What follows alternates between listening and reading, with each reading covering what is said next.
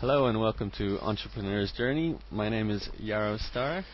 You can find the blog associated with these podcasts at www.entrepreneurs-journey.com. Today we're trying something new, exciting and innovative. We're doing an interview. I'm using Skype and Hot Recorder to record this interview. And my interviewee is William Swayne from Marketing Results, who you've probably heard me mention in a previous podcast, and possibly also in a few blog posts here and there. Will also operates out of Brisbane, Australia, and he has an office downtown. So I'd like to welcome Will today. Hi Will, how are you? Good, thanks, Yarrow. I've talked previously about you regarding your elevator speech, how you introduce yourself to people when you first meet. So I thought here's a good chance for you to demonstrate to us exactly, Will, what do you do? Thanks, Yarrow. Well, we're basically marketing consultants who help service businesses and professionals generate qualified sales leads using autopilot marketing systems. It's a bit of a mouthful. It sounds well practiced now, though. Yeah. So explain more detail. Your Marketing Results is a web-based business, right? That's correct to some extent. It was certainly online. We generate most of our business online, and we provide solutions to clients that normally involve the web. So, yeah, we could say we're web-based. Right. So in that case, do most of your clients find you via the web or other means? Yes, I would say that at this stage, probably we have two main sources of business. One is the web, and the other one is referrals from existing clients. Right. Which is quite common. So how exactly did you come up with the idea for this business, and where was the need? Okay. Well, I've been involved in direct marketing for 6 or 7 years now, and I found myself in Brisbane probably 2.5, 3 years ago, working on a project for a specific client that involved liaising between two companies. Eventually that contract expired, and I needed something else to go on to, so I was looking for something in the marketing arena, and basically hit upon marketing consulting for SMEs. Since that time, we've specialised more and developed a specific solution for mainly service providers and professionals that want to generate qualified sales leads to grow their business. Right. It sounds a little bit confusing. I know I have even problem. An SME is a small business. Yes. And when you say qualified sales leads, sort of explain what the process is of that, because most people, they think about marketing, they put an ad in the newspaper, stick a few flyers out there, submit their website to search engines. What do you do that's different from that? Okay, basically most businesses have a real problem generating significant volumes of sales leads or new customers using their existing marketing methods. Yes, they might put ads in the paper. Yes, they have a referral network perhaps from existing clients, but those tactics tend to be fairly scattershot, and they tend to be fairly limited. For example, if you have 100 clients, there's only depending on the business you're in, there's only a certain amount of business that they can refer in a given period of time. So, especially in the services industry or professionals, let's say an accountant or a lawyer, the value of each client is significant, and it only takes a few clients to basically have a successful business, basically. That's correct. And however, the sales process can be very long. It can be involved. There's a lot of trust building to do. They don't really know how to prospect effectively and convert people who need their services into clients. That's the service that we provide. We have a very effective system for attracting prospects, people who might be interested in your products or services, and then converting them, building trust, explaining what you do and how you're different, and then basically generating inquiries. Now that is a qualified sales lead. Okay. Someone who knows what you do, they know how you can help, and they're basically ready to buy or to become your client. Okay. So I think that's a fairly good sales pitch for what you do as your business. Sure. Now we'll probably go on to a bit more you as an entrepreneur and what exactly do you find you in terms of satisfaction from running your business? You've obviously foregone doing the 9 to 5 thing like most people will. Yep. Like, how did you reach the decision that you wanted to run your own business? Like, what were the factors involved? I guess a number of things. I've been involved in a few businesses as an employee, and one in particular was a very dynamic, fast-growing company, and just the process of building a business fascinated me. To some extent, I wanted to make my own rules and wanted to, enjoyed the challenge of basically going out there on my own and doing it. Right. Has it ever been scary though? Like in terms of financials, have you had to sort of struggle to find money when you first started your business? How did you even get the balls to do the leap from working to working for yourself? To answer your question, the startup of a business, I think, is it's always difficult.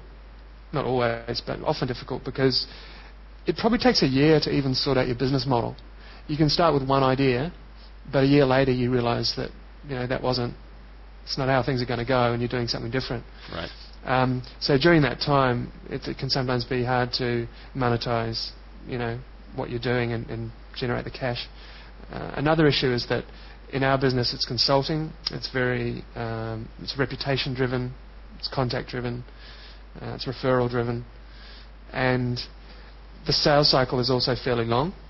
So if you might talk to someone today, but not do any business with them for 3 months or 6 months. Right.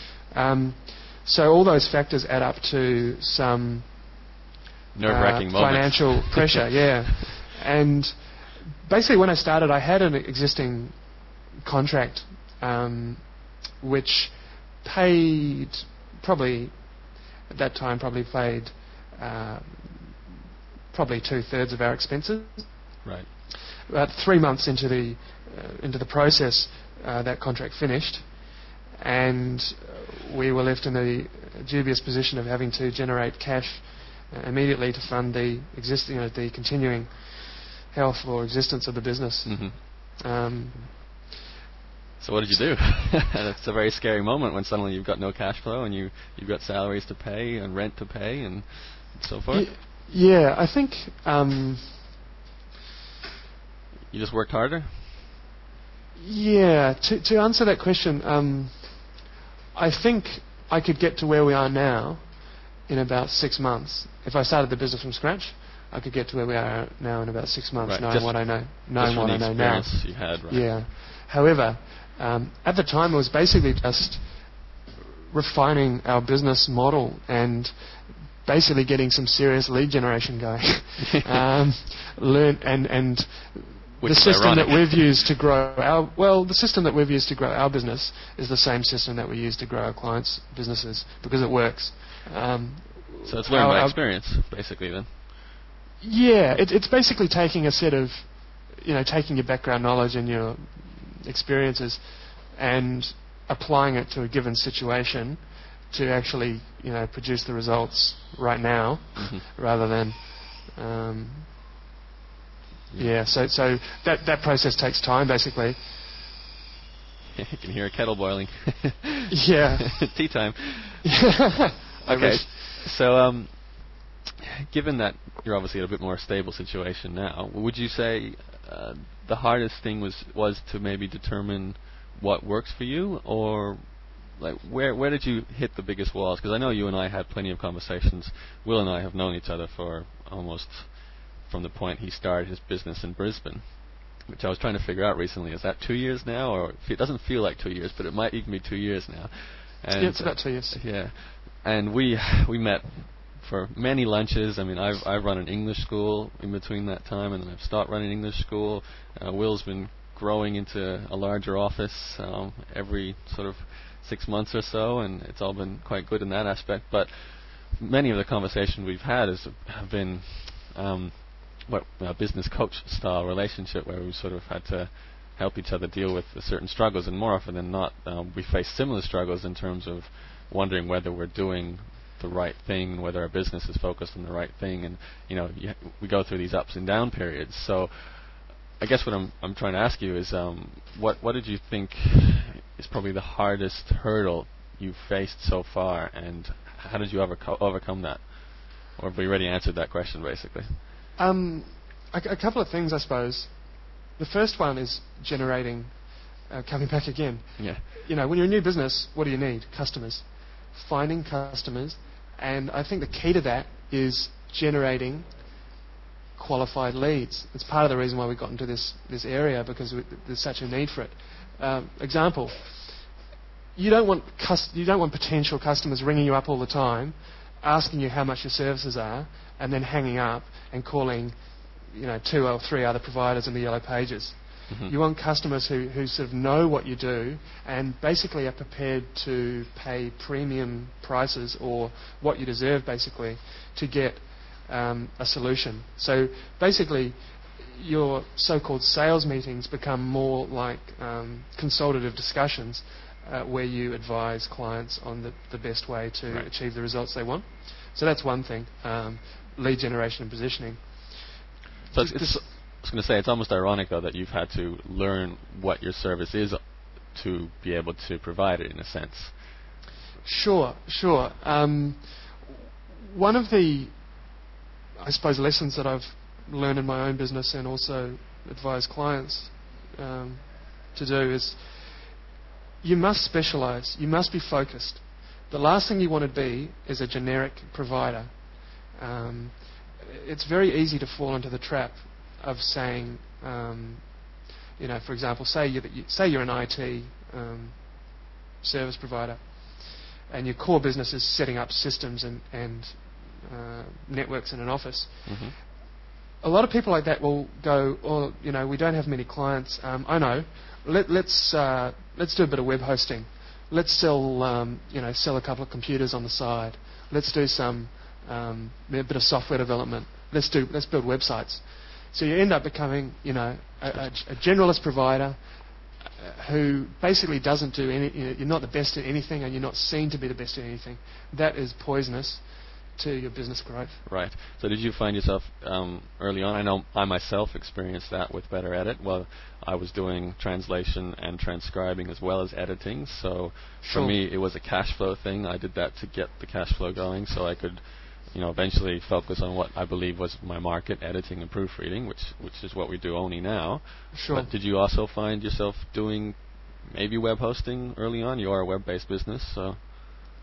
Yeah, we didn't do that kind of thing so much, but we had we had a bunch of services, sort of generic marketing consulting, web development, and advertising copywriting. And that's fine, but it's pretty hard to get traction if you're a general marketing consultant. Yeah. There's no competitive, no core skill there, is there? Yeah, that's right. And the problem is that it's very difficult to address the needs of your client base in your advertising, in your website, or whatever. So once you understand who your client is, you can talk specifically about them and their problems, and then your solution, it appears so much more attractive. So much more tasty for them, isn't it? Basically, yeah. And end of the day, they're prepared to pay a higher price to receive a more specialised and specific and effective solution for them. Okay.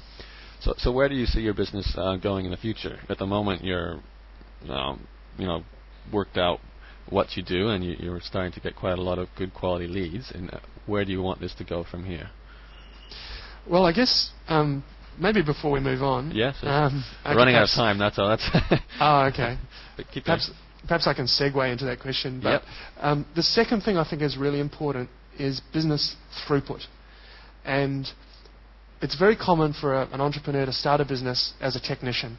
In other words, you're a copywriter, so you start a copywriting business. You're an IT guy, so you start a system business. And the problem with that is that when more work starts to come in, you tend to be crushed between getting more work and doing more work. So an important step in our business has been for me to get right out of implementation and to build a team of people who can implement the solutions we provide and leave me free to do the business development side and client management side. So now getting on to the question you asked, having done that, basically we have a fairly full schedule at the moment. It's very scalable, and now it's just a matter of developing the additional lead generation methods that we need to drive more clients, and developing basically back-end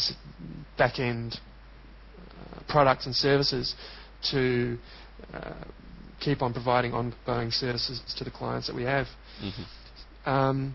I don't intend to be massive in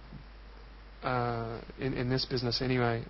It doesn't have to be a $100 million business, but I believe that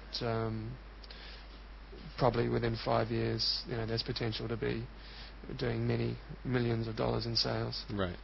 Going back to what you said about hiring a team to perform the actual business functions while you sort of remove yourself from that aspect, did you have a problem doing that? Because I know as an entrepreneur, one of the biggest hurdles most people face as your business grows is to sort of remove yourself and give responsibility to other people, where most entrepreneurs are control freaks and they feel like they're the best people who can do the service, and they want to have their hand in every pie because they have to control all aspects of their service. Yeah. So did you have problems separating yourself from what you thought was important for you to manage yourself personally? Yes and no. It's an ongoing process, and we've got a way to go. But for example, in our industry, we have a guy who is very competent technically. Chris is our basically in charge of our web development, and he has skills that I just don't know. I would never clue basically. So in that situation, it's easy to defer to someone like that.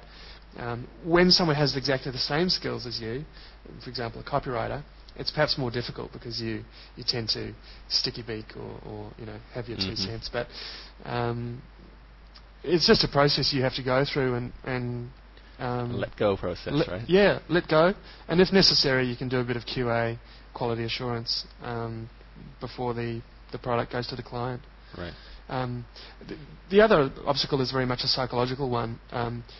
Supposing you're growing and you have a little bit of profit, and taking on a new staff member might basically eliminate your profit. And it doesn't feel good, does it? It doesn't feel good, and you often think, oh, well, that's fine, but what happens if we have a couple of bad months, and we could be really going backwards, etc. But you just have to take the leap, and normally bringing someone else on frees up your time, gives you more capacity, and the sales come and follow afterwards. It's just a psychological barrier you have to get past. Okay. I guess in the long run it also turns out to be hopefully a very significant benefit to your business when you've got other people doing the work for you. That's a nice thing to have as an entrepreneur. So when you can rely on people to do their work and get it done efficiently, so you can work on what you want to work on. Yeah, and I think a lot of entrepreneurs, fantasize about basically owning the business and having a team of, a core team of really dedicated people who are basically making all the money for them. Exactly. That's my dream. Which is true to some extent, but in my case, I'd rather, I want to continue to be involved in building the team and in basically moving toward the one goal rather than sort of removing myself at this stage and I think that can make the business stagnate a little bit, which is not what we want to do at this stage anyway. Fair enough. Yeah, it certainly depends on your business. Totally depends on your business, of course. Yeah, I mean the reason why you started your business and why you've stayed on with such passion is because you've enjoyed the actual service aspect as well. So you're in it for the business, not just for the money, which is a bit of a difference. So later on, you might have a bit of burnout for the actual service you provide and move on to something else. But at the moment, the fire in the belly is quite there. So yeah. Okay. Just about running out of time for that one. I guess if people want to check out more about what you do, your website, what's the address for that? The address is marketing-results.com.au. Okay. And we have a number of free materials that we give away on the website about marketing service businesses and also generating sales leads on the web. So if people want to check that out, please do. Yeah. Okay, that's a pretty good sales pitch for everyone out there. If you and on another point, if anyone else out there listening to this podcast is interested in being interviewed in a similar manner to this, please do get in touch. Again, you can find the blog associated at entrepreneurs-journey.com. Thanks, Will, for joining us today. Thank you. No problem. Thanks, everyone, for listening, and we'll catch you again next time. Bye-bye.